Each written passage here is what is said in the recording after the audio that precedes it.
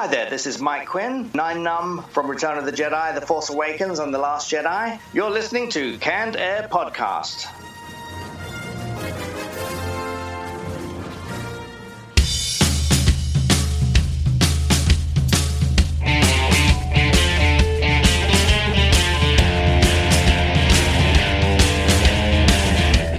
Hello, everyone, and welcome to another episode of Canned Air, your tribute to comics and pop culture. I am Jeremy Colley. I'm Jack Doherty. And I'm Randy Hardenbrook. And boy, do we have a special guest for you guys today. He's been the guest of honor at the San Diego Comic-Con 3 different times. He's done artwork for Star Wars Celebration, and George Lucas himself has bought this gentleman's artwork. He's won an Eisner Award in 1993 for his work on Alien Tribes, illustrated for Marvel, DC, Dark Horse. The list goes on. I could be here forever going on about this guy's career, but he's probably best known for his book, Star Wars, The Art of Dave Dorman. Ladies and gentlemen, we welcome legendary artist Dave Dorman to the show. Dave, thank you so much for being here with us today. Hey, it's my pleasure to be here, guys. Thanks for having me. I want to have some fun today. We're going to be talking about Star Wars in our retro roundtable. Just in general, Randy, there's no hard angle on that, right? Just Star Wars. Just Star Wars. I figured it's about that time of the year, so.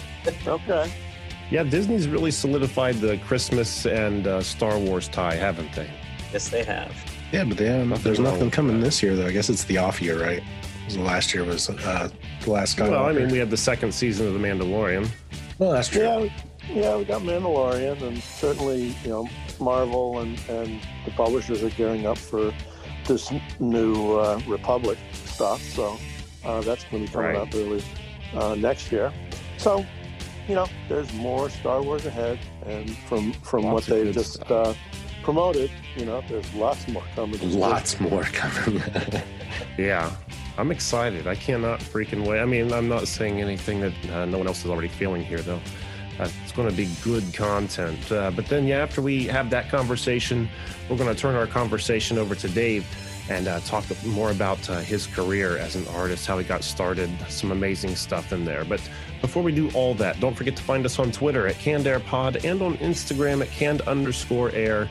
And if you head over to Patreon or just go to our website, CannedAirPodcast.com, there's a link on there that'll take you to our Patreon page. And $5 a month gets you access to our Canned Air Patreon pod. It's a show we do once a month. You can only get there. And I think we're about to hit episode 40 over there. So that's a whole other catalog for you folks. And we have a lot more content coming down the pike on our Patreon page here in the next month or two. So that's something to look forward to. Gentlemen, what am I forgetting? You're sitting around not doing much, usually on a Tuesday night, into Facebook, Twitch, or YouTube, and see Jack and I play some Jackbox games, hang out with some special guests, and just you even interact with us and possibly win some prizes. Hey, nothing wrong with prizes. I'll take one of those. Everybody likes prizes, right? Mm-hmm. Especially if it's a t-shirt. You can win anybody with a t-shirt, especially me. I'm a fool for a t-shirt. I don't even care if I don't, like what's actually on it. I'll take it. Challenge accepted. Let's kick it off with this week's Retro Roundtable.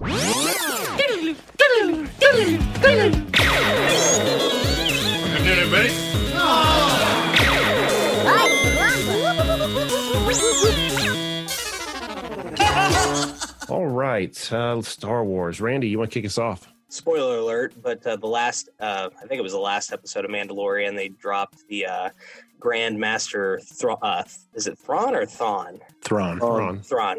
Yeah. Dropped his name, which has got me really excited because growing up, I used to read the book series that had him in it. I forget the title of that series, but Ron, I think it was. Boy.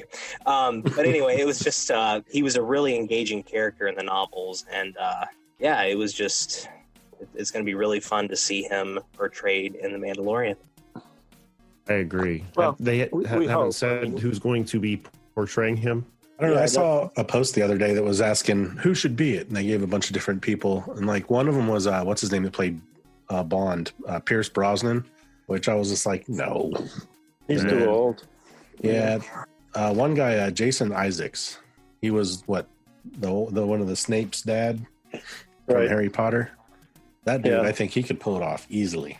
Oh yeah.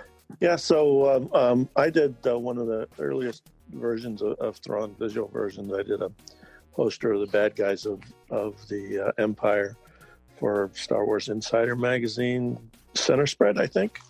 So it had the Clone Emperor and Vader and Boba Fett and Admiral Dala, and she was from the books, and it had Thrawn in there as well. And so I asked the Lucasfilm, what did he really look like? Because he wasn't really described other than blue and dark hair, and they didn't really have a description per se. So I went and did some research, and what I used for the reference for him was a young Robert Mitchum, which I thought was very imposing look to him. So that's the reference that I used. I thought it fit the character very well, but obviously he's dead now and would be very, very old. Right. But that was my thought, back in the mid 90s. Yeah, I could the character. totally see that now that you mention that. Yeah, same here. Yeah. So, who knows? I mean, it could very well be that he may just be the name out there that they use for the next season, as the imposing bad guy, and then not really do anything with him visually, just sort of, be like the Emperor. We heard about the Emperor, but never really saw him per se, right away. So, do you have anybody in your mind that you would love to see play him? No, not really. I think they've made some really good choices on The Mandalorian for actors, playing the characters so far, especially translating the animated characters to live action. Mm-hmm. So, I think that they will make a good choice when they do. So I'm not worried. I'm certainly looking forward to it when we get there. Same here. I'm thinking a very young Anthony Hopkins. Possibly. And the technology is there to do it. He's still alive. Hey, he did it in That's Westworld. true. I forget about the deep fakes and stuff like that. Yeah, but I'd rather see someone, a new actor. Sure. Oh, absolutely. Yeah. Absolutely. So Dave, what about you? What comes to mind when we bring up Star Wars? Oh, yeah. There's a million ways to answer that question. I mean, I've lived with Star Wars, most of my life. I saw the movie when I was 17 in the theater on opening day.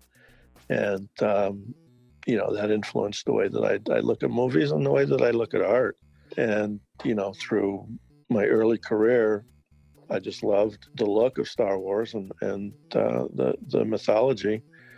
And so it's been a part of my life, for a long time. I did Star Wars artwork when I was younger, for myself. I just enjoyed the genre. And so it was, sort of a very pleasant surprise to be at the right place at the right time with Dark Horse Comics, to be involved in first Indiana Jones and then Star Wars with Lucasfilm. And so, it's been more than 30 years since my involvement with them. So that's half my life, working with Star Wars, and certainly more than half of my life having Star Wars in my life. So, I mean, that's really the first thing I think about, is how good Star Wars and Lucasfilm and the fans, have been to me, and really made me what I am. So Sure. Certainly eternally grateful for that. Other than that, it's a really fun universe to play in. It's great to do the artwork. It's really challenging because, with me, I have a set of standards, set by the films. And, I have to capture that in the artwork that I do, because that's what the fans look forward to. And I'm a fan, so that's what I look forward to as well. So, there's always excitement there, through the challenge of creating new and interesting art, within the Star Wars mythology. So, yeah, that's what comes to mind first. And then you start, whittling it down to all the really small, fun things that make it what it is. And, it's a whole sort of envelope of life type of thing. Sure. And it has to be pretty cool to, have your stamp on something that's so, obviously obviously cherished by yourself, but, the world over. One thing that I had seen online, and I'm probably jumping the gun here, this probably should be something for later in the episode, but something you just said just made me think of it. I think there was a painting you did that had, I think it's the AT-ATs, maybe it was on Endor, and it looked like they had been made into like logging, right. Yeah, I had done a painting of the Imperial base on Endor during its construction, because we see the rebels invading the Imperial base, the bunker, and then you can see the radar dish in the background and that type of thing. But my take on that was to show early in the construction. So, I created a number of things in that piece that hadn't existed before, the walkers being adapted into, moving, construction machines, rather than trying to create something new and get it past Lucasfilm, to fit within the canon. I thought it was easier to, retrofit some of the existing material to fit. That way, a viewer recognizes it, but says, wow, that's a pretty interesting way of making it work for the story and the image.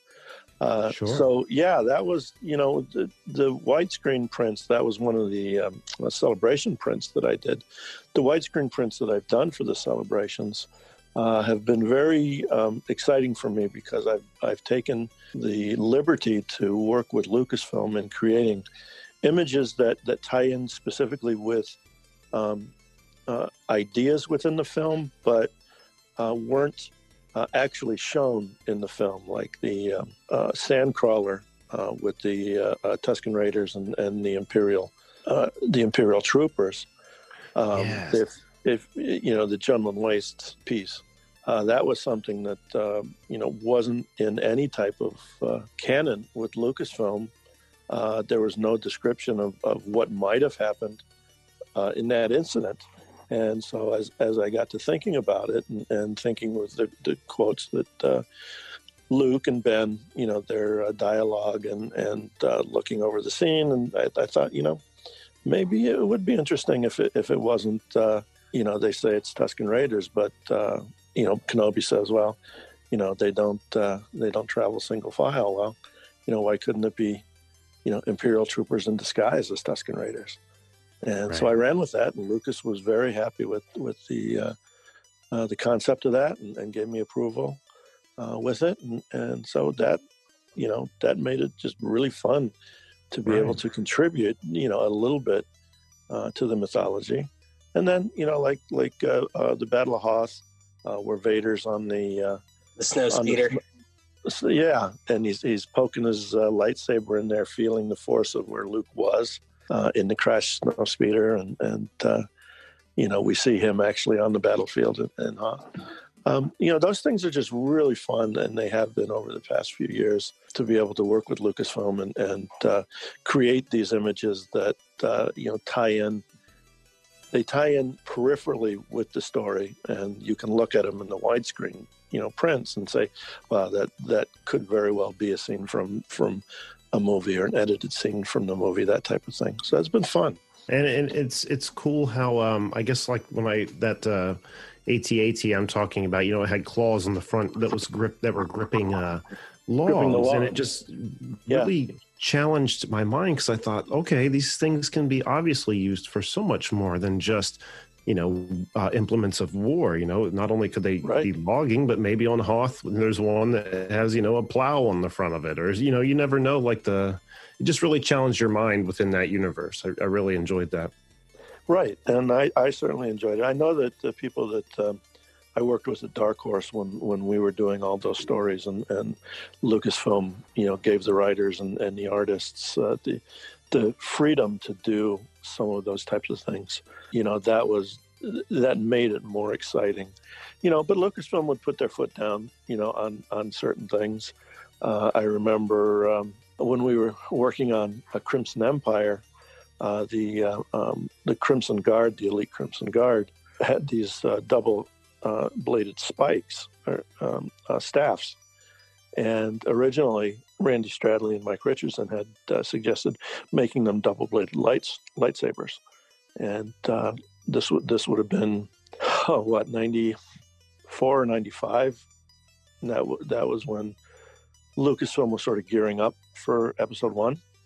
And so they said, nope, no double-bladed lightsabers in your comics. We're not going to allow that. I see.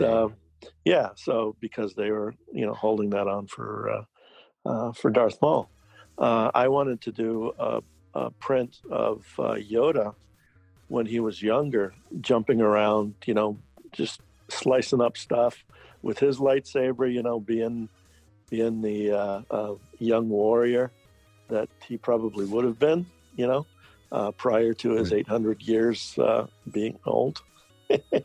And, this was before Episode 2.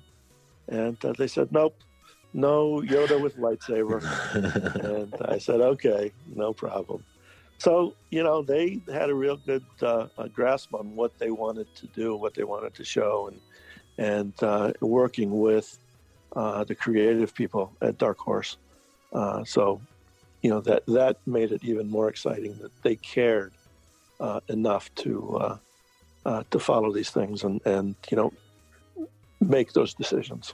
Absolutely incredible. I love hearing that stuff. My God. Yeah. All right, Jack, let's cut over to you. Star Wars, sir.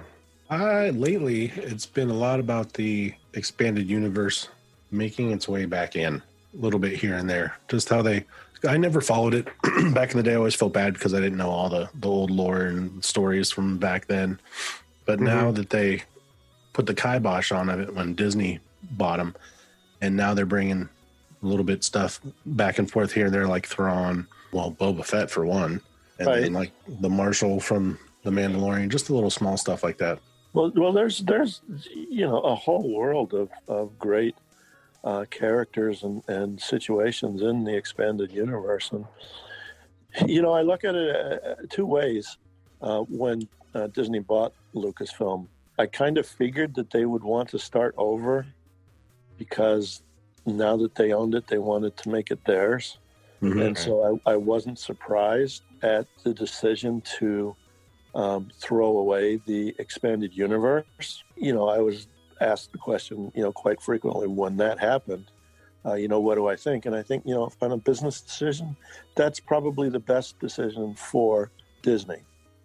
I mean, Lucas went with Disney, I'm sure, because he felt that Disney was probably the best place to continue building generation after generation of Star Wars fans, more so than Lucas could, on his own. So I understand that from a business point of view. Creatively, I think Disney has dropped the ball completely up until The Mandalorian. Agreed. And I think that, they just didn't know what to do with it. It was very, very poor management on Kathleen Kennedy's part, not having a production team, create a 3-part story that they could do as episodes 7, 8, and 9. Writing them one at a time, one after each other, so that each film had to correct or go in different directions than was within the previous film. Mm-hmm. So, they just made some really bad decisions. And I think saying that the expanded universe was not canon put them in a corner. And I think it took Filoni and Favreau to come in and say, look, we have this material. Let's start, cherry picking some really interesting things that the fans like and want to know more of, and do something with that. And you can see just in the excitement that The Mandalorian has given the fans that that's the way, to go. The people who know Star Wars from a mythological standpoint and a story standpoint, creating and continuing the world, rather than Kathleen Kennedy, who is a producer by nature, not a creative person. And, Lucas, heading Lucasfilm, is a filmmaker, but he's also a creative person. Mm-hmm. Right. So, yeah, there were mistakes made. And hopefully, things are being set a little bit more in the proper direction now. It cracks me up. I don't know, Dave, how much you're on social media, but I'm seeing a lot of memes and stuff on there about, Jon Favreau is seriously hurt. And then you start reading this paragraph, and halfway down it says, for carrying the weight of the Star Wars franchise on his back with the Mandalorian. Yeah, it's pretty funny. Same thing with Filoni. I mean, everyone was really happy with the animated shows, and so he gets the same thing and doing the live action now, saving the Star Wars universe. So yeah, I see that all the time, and memes can be funny, but they also can be true. Right. And the true ones are typically the most funny. Yeah, well, that's true. I would have to say my pick as far as Star Wars goes would be, I guess, a piece of Disney's extended new canon would be the Darth Vader comic series, which kind of picks up right after Episode 3, and shows his first days on the other side. His first days at the Emperor's side, getting his new lightsaber. Just learning what he's done and kind of accepting that. You learn where like red kyber crystals came from. It was such a good book, so good. Yeah, and you have to thank Lucas. What do they call it? Not Lucasfilm Books, or maybe it is. They have a good staff of people working with them now, as far as the new continuity, throwing away the expanded universe and working with the new Marvel continuity. They really built a good reputation with us during the Dark Horse years. And I think that they've found that was a very good way to oversee the fandom aspects of the media, books, comics, movies, keeping it all together so that the fans can come in at really any time, but then be able to investigate, favorite things from the past within the current canon. So I think that, a lot of that has to do with Lucasfilm Books and the people that they have, working there. And, Marvel, I think they, have had a lot of hits and misses in their series. But yeah, I think the Vader series probably has been one of the better series throughout the past couple of years. More so than when the Star Wars book was limited to only information between A New Hope and Empire Strikes Back, and now they're sort of handcuffed by being after the Empire Strikes Back. So I think some of the other materials is much better, and Vader, is amongst those. I had the question for so many years, like, why does it matter the color of a lightsaber? Like, why does a Sith have to have a red saber? And there was, I guess, just so much about the Sith in general I didn't understand. And that series, I mean, and maybe it's just, stuff about the Sith that's new with Disney. I'm not sure. But I just thoroughly enjoyed all of it. And not only that, but, his gripping with, oh my God, have I made a mistake here? What have I done? Why did I try to kill Obi-Wan? You know what I mean? Should I go to him? Right. But then that collapse of all that, I don't know. It's so hard to explain, but it's so good. You guys should check it out if you haven't. Yeah, there's a lot of material there. And to be honest with you, I stopped reading a lot of the stuff because there was too much coming out. Same here. Both in the comics and the books. So, I'll read up on Wikipedia or Wikipedia if I need to get some background. But there's a lot of information out there, and it's fun. It's certainly, for the hardcore fandom, they love that type of stuff. And, you know, the Lucasfilm is not afraid to, you know, put it out there for people to enjoy. I'm glad they do. I'm certainly glad they do. Yep. Does anybody have any other contributions to this retro before we move on? Just had a quick question for Dave. Sure. Did you have any involvement in the Shadows of the Empire series at all? No, not really. I, at one point, was going to do a print in collaboration with the unrolling of the Shadows of the Empire. And there was a lot of missteps in rolling that out.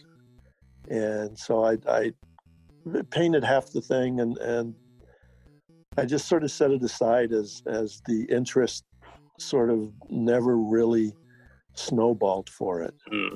And I felt that a print wasn't needed at the time, and I still feel that it's not. I think it was an interesting story, and it came out at a time when there was no movies and just the comics, and you know, not a whole lot of other media out there. So, but I don't think it's really what the fans wanted. I mean, they enjoyed it, but it wasn't quite there yet, if you know what I mean. Yeah.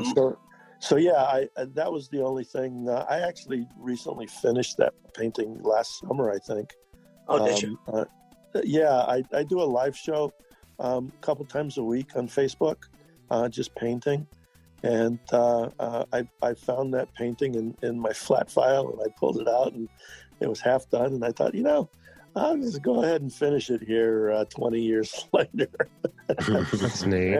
And yeah, so yeah, just a quick plug. If you go to Dave Dorman Artist on Facebook, I archive all of the live paintings that I do. So it should be there somewhere if you have the patience to, you know, flip through all the live painting.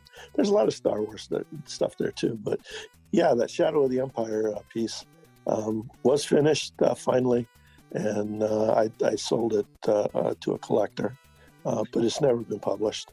Gotcha. Yeah, just for our listeners who might not know what that is, there was a Nintendo 64 game that was released called Shadows of the Empire, comic book series, and then a couple figurines. They did some figures. They actually did a soundtrack. They had an orchestral soundtrack to tie in with it.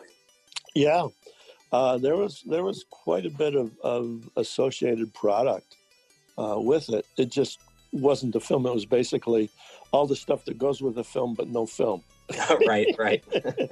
You know, so yeah, I think that's really what disappointed most of the fans, is they really wanted a film, and to have everything but the film just wasn't quite it. I understand. But you know, it introduced a lot of different things. It introduced the Black Sun cartel, the bad guys, and you know, Zizor, who was the head of the thing dealing with the Hutts and the underground, and I know that one of the game companies was producing a game that was set in the underground of one of the planets.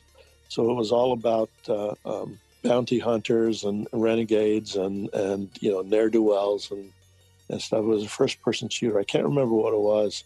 It was a number. It was like 1919 or something. Oh, 1313. 1313, right. Yeah. And so they actually had a lot of that material that was generated through the Shadow of the Empires, you know, background material and such, awesome. Building that particular world. But then, you know, Disney bought them and then pulled the plug. Yeah. So that was that. Disney do. Yeah. Yep. Well, hey, I mean, we're getting to see Thrawn, and hopefully in Mandalorian, maybe we'll get to see Dash Rendar in there too. Well, maybe. You know, somebody said they saw his ship in really? one of the prequels or one of the new sequels. Yeah. So you never know. That'd be cool. Yeah. You know, I'd like to see Kyle Katarn show up, you know, because I painted him for the Jedi Knight book series. And he had a very cool ship, the Moldy Crow. that I actually had a model built of because it was a really odd shape, and I needed it for reference. But he was a fun character too. Unfortunately, they retconned it. He was the one who actually got the Death Star plans and got that to the rebels.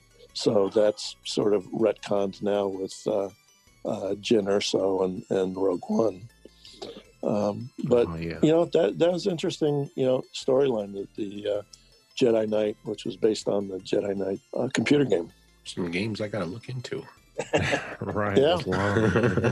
Heard of and well, very good, very good. So let's just shift our attention, I guess, right over to you, Dave. I'm, having looked at all the artwork, not all of it, but a lot of it online, and I'm just so curious.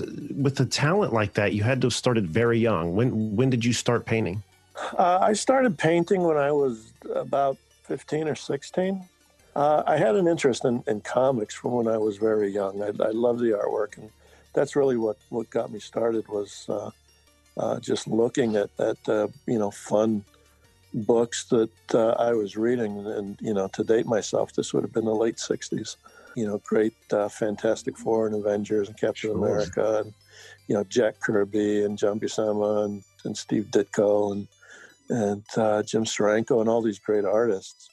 And so, I actually I sort of collected comics from when I was 9 or 10, but I actually didn't read comics until I was probably 12 or 13 because I just loved the art. I'd buy it just to look at the art. Sure. And then, I started reading them and just sort of got into that, collecting thing. But that was the major influence was the art and an interest in drawing from that. So that's how I learned to draw, was copying those great Jack Kirby and John Buscema Avengers and Thors, and just copying those characters.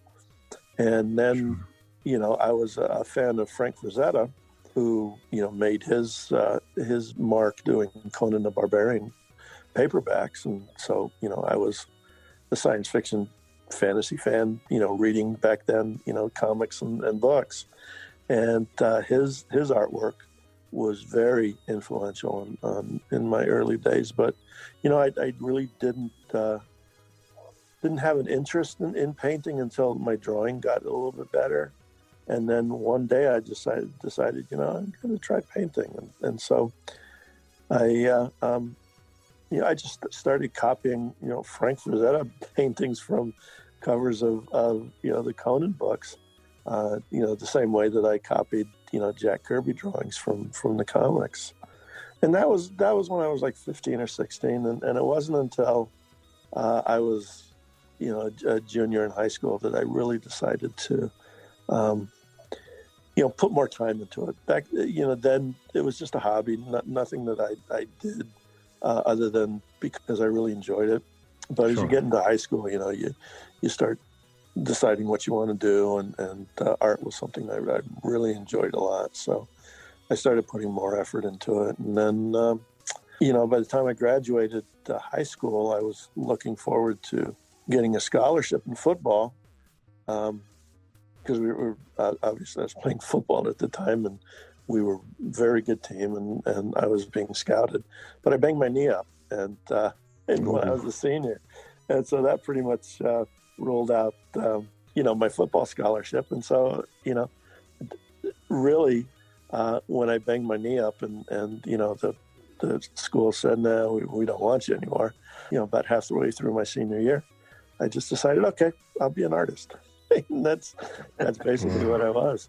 I talked with my folks and I had a little studio in my bedroom, and I spent all my free time just, at the drawing board, drawing and painting, and, letting things influence me, from outside, science fiction, fantasy, comics, movies, books, those type of things. And then, Star Wars when I was 18, seeing that boosted things. And then I started going to comic conventions and showing my artwork around and getting feedback. So between, 1979 and 82, I just did my best, trying to further my craft.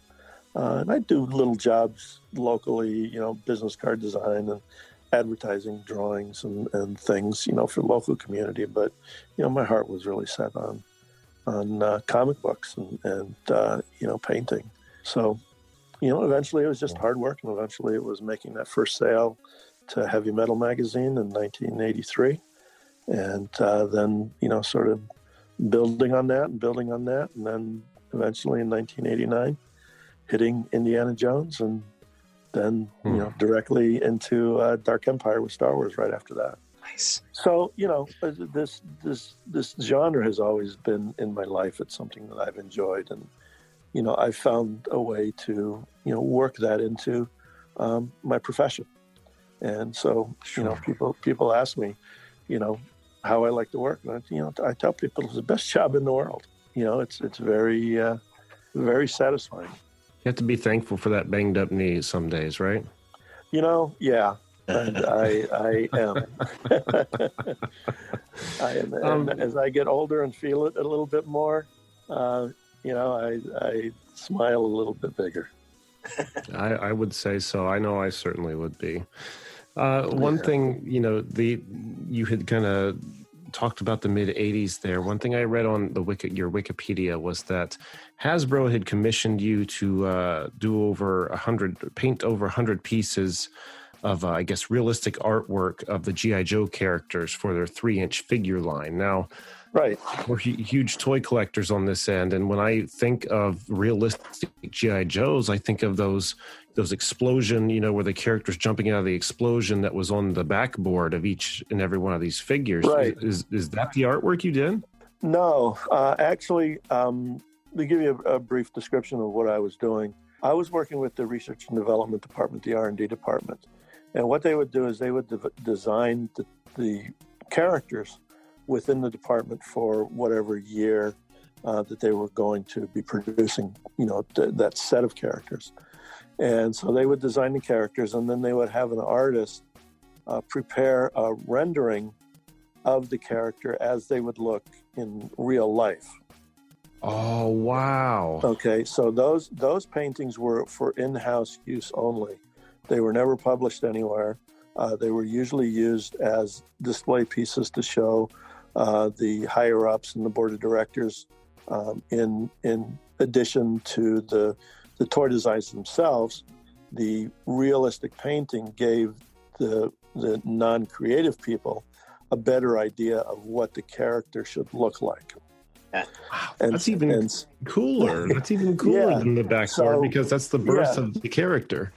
Yeah, so I was hired to do those paintings, those sort of final production paintings, and then I'd send them in, and they'd do their thing, and as per my contract, they kept them. So that was really a lot of fun. But the packaging artwork was done by a couple of different artists, and they were more advertising art. They were sort of realistic, but not as realistic as I was doing with my pieces, because I didn't have to be dramatic. Right. Most of those were very dramatic, with the fire coming out, or eventually it was sort of the computer, graphic-y pixels, explosion and things like that. So there was a different purpose for those pieces of art. But if you look on Google, if you Google my name and G.I. Joe, you'll probably run into a few of those pieces. I personally published a couple of small books with that artwork, or with some of the artwork, I should say, that I've been selling to G.I. Joe fans over the years. But you could find it on Google, probably fairly easy. Do you have a particular favorite G.I. Joe you did, or one that stood out? Not really. I would say that probably my more favorite of the pieces were the ones that were less superhero-y looking. Okay. They looked more like actual battlefield military, rather than costumed, colorful villains. Gotcha. Okay. I wish I could give you some names, but one of the things that usually happened when I was working with them is they would have a working name, and we would go through the process of doing the artwork and the production artwork and such. Okay. And then someone in production or advertising would say, hey, that's not a dynamic enough name, let's change it to this guy, Gotcha. or this name. So the names that I usually worked under were different from the names that actually showed up. So a lot of fans say, hey, did you work on this character? And I said, well, I don't know unless I actually see the character.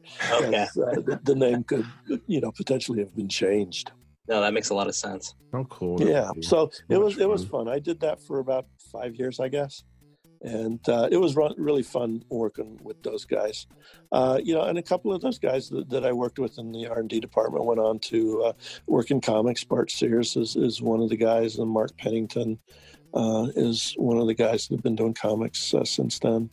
And, a couple of the other guys are, doing like Western art and military art. And there's a lot of talent back then. Sure. Now, some of these concept characters you were talking about, you said they were, you could probably find some of them in a few of your books. Would one of those books be the Rolling Thunder book, The Art of Dave Dorman? Because it looked like that was kind of a career spanning book. Yeah. The Rolling Thunder Art of Dave Dorman book was a sort of overview of my career up until, when was it published? About 10 years ago. So it covered, pretty much the early days from, first heavy metal cover and then some of the independent stuff. A lot of my fans don't know that I worked with Kamiko, if you know that name, doing line drawings of Robotech covers. So I did like 30 Robotech covers in sort of an anime style. Nice. In drawing, not painting, but just line black and white drawing. So that was some of the early stuff and some of the early paintings for Eclipse Comics, and then we get into Dark Horse, and it covers everything. It covers my gaming stuff, the Magic the Gathering material, the card art, the stuff I did for Dungeons and Dragons, and some of the movie production art, and a lot of Star Wars, a lot of Indiana Jones, a lot of Aliens, a lot of Predator, a lot of Batman. It's really a good overview of my career. Unfortunately, it was sold out. They didn't do a second printing, but you can still find it on eBay if you're looking for it. I've been talking to a couple of publishers and possibly doing semi-reprint or a new version to update things. And there's been a lot more artwork over the last 10 years. That book only covered maybe a quarter of what I was doing, during all that time. So it's a big book, it's like 360 pages of dopey Dave artwork. You could do a 10-year anniversary reprinting with new paintings in it. Yeah, I could. And that's something that I've talked to a couple of people about. And don't be surprised if that actually happens at some point. Well, I would be excited if it did, because I would love to see this artwork. Just seeing the artwork from the Star Wars book, like, holy cow! Like, what you're primed to be looking at. So I would definitely be interested in that. Facebook is really the best place for information on that. And I post a couple of times a week with new artwork and new Star Wars artwork and whatever I'm working on. So. That's the best place to find the information. If and when I decide to do it, I'll let everybody know. Well, I hope you do, man. I hope you do. And Thanks. We're going to be help directing people over that way. I was able to find you on Instagram also at Dave Dorman Artist, and there's DaveDorman.com, and you said Facebook, of course. So all the many different places for people to check him out. I'm sorry? Yeah, Facebook has a couple of different pages. Dave Dorman Artist. All one word is the one that I'm usually on, and I do my live show on. But there's Dave Dorman's Wasted Lands, Dave Dorman Studio, You can search him in the Facebook, but Dave Dorman Artist is the one that I'm usually on and do the live stuff. And I chat with people, during the live thing and answer questions as I'm working. And, that sounds things like fun. that. I might have to check in for that. Yeah, it's just I usually make an announcement sometime first thing in the morning whether I'm going to be on or not, and usually it's around 11 or 11:30 Central Time that I do, and it's an hour and a half ish, sometimes less, sometimes more, but it's fun. It's a way to just reach out to the fans live rather than just looking at posts. It's so funny as you're sitting there naming off, all these properties you've been involved with. Somebody like me that grew up, the tail end of the 80s through the 90s. I mean, I had so much of your work as part of my just childhood and not even realizing it.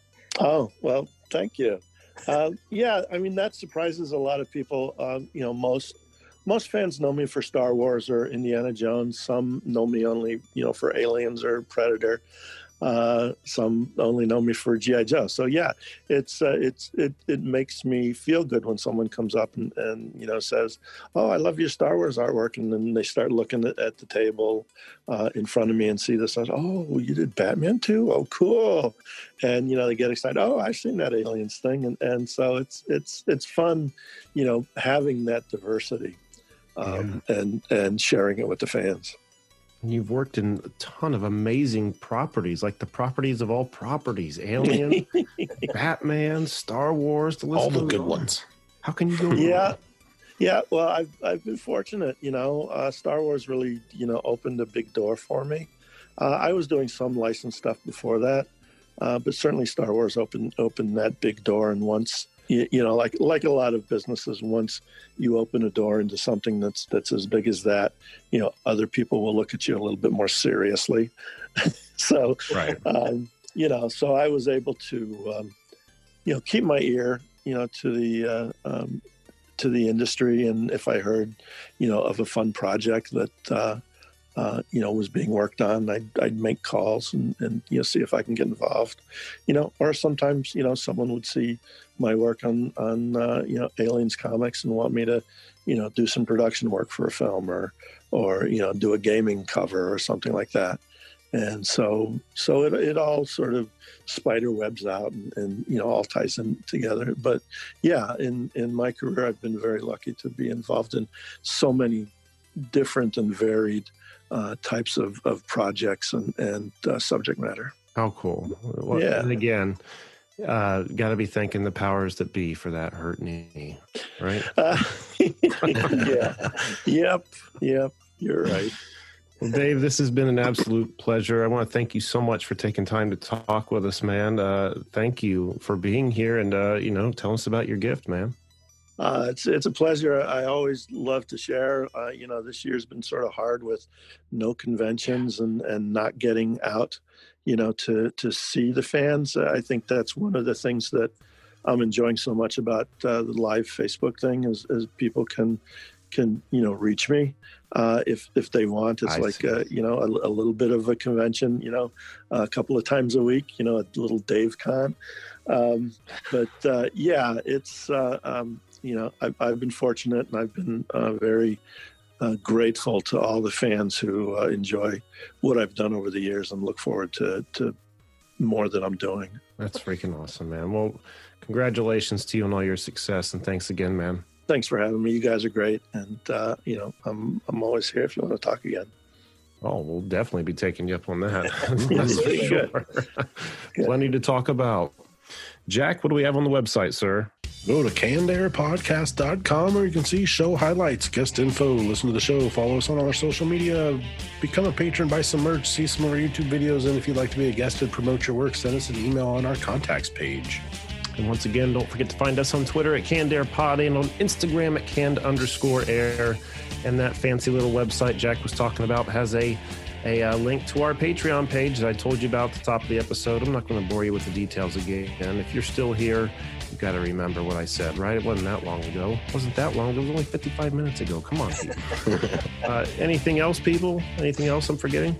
Just if you're sitting around bored on a weeknight, check our Facebook page out and see if we're playing some Jackbox and hop in and join us. Nice little package, and I think that's going to do it for this week. So until next time, I am Jeremy Colley. I'm Jack Doherty. I'm Randy Hardenbrook. And I'm Dave Dorman.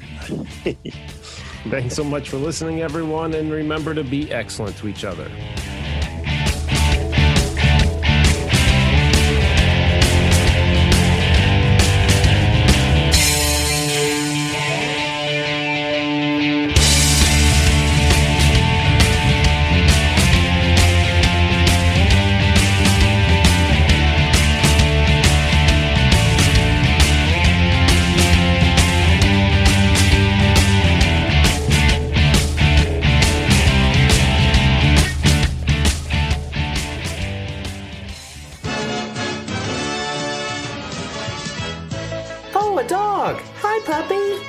Puppy. Oh no! Don't run, it'll only make things worse. Mutt! Remember, you never want to approach a stray dog, especially one that's foaming at the mouth. Get away from the animal as quickly as you can and tell a grown-up. Hey! And knowing is half the battle. G.I. Joe!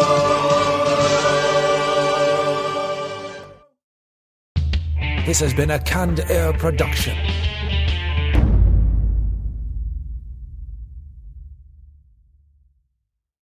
Are you tired of seeing your teen or young adult struggle on a path that clearly isn't the right fit?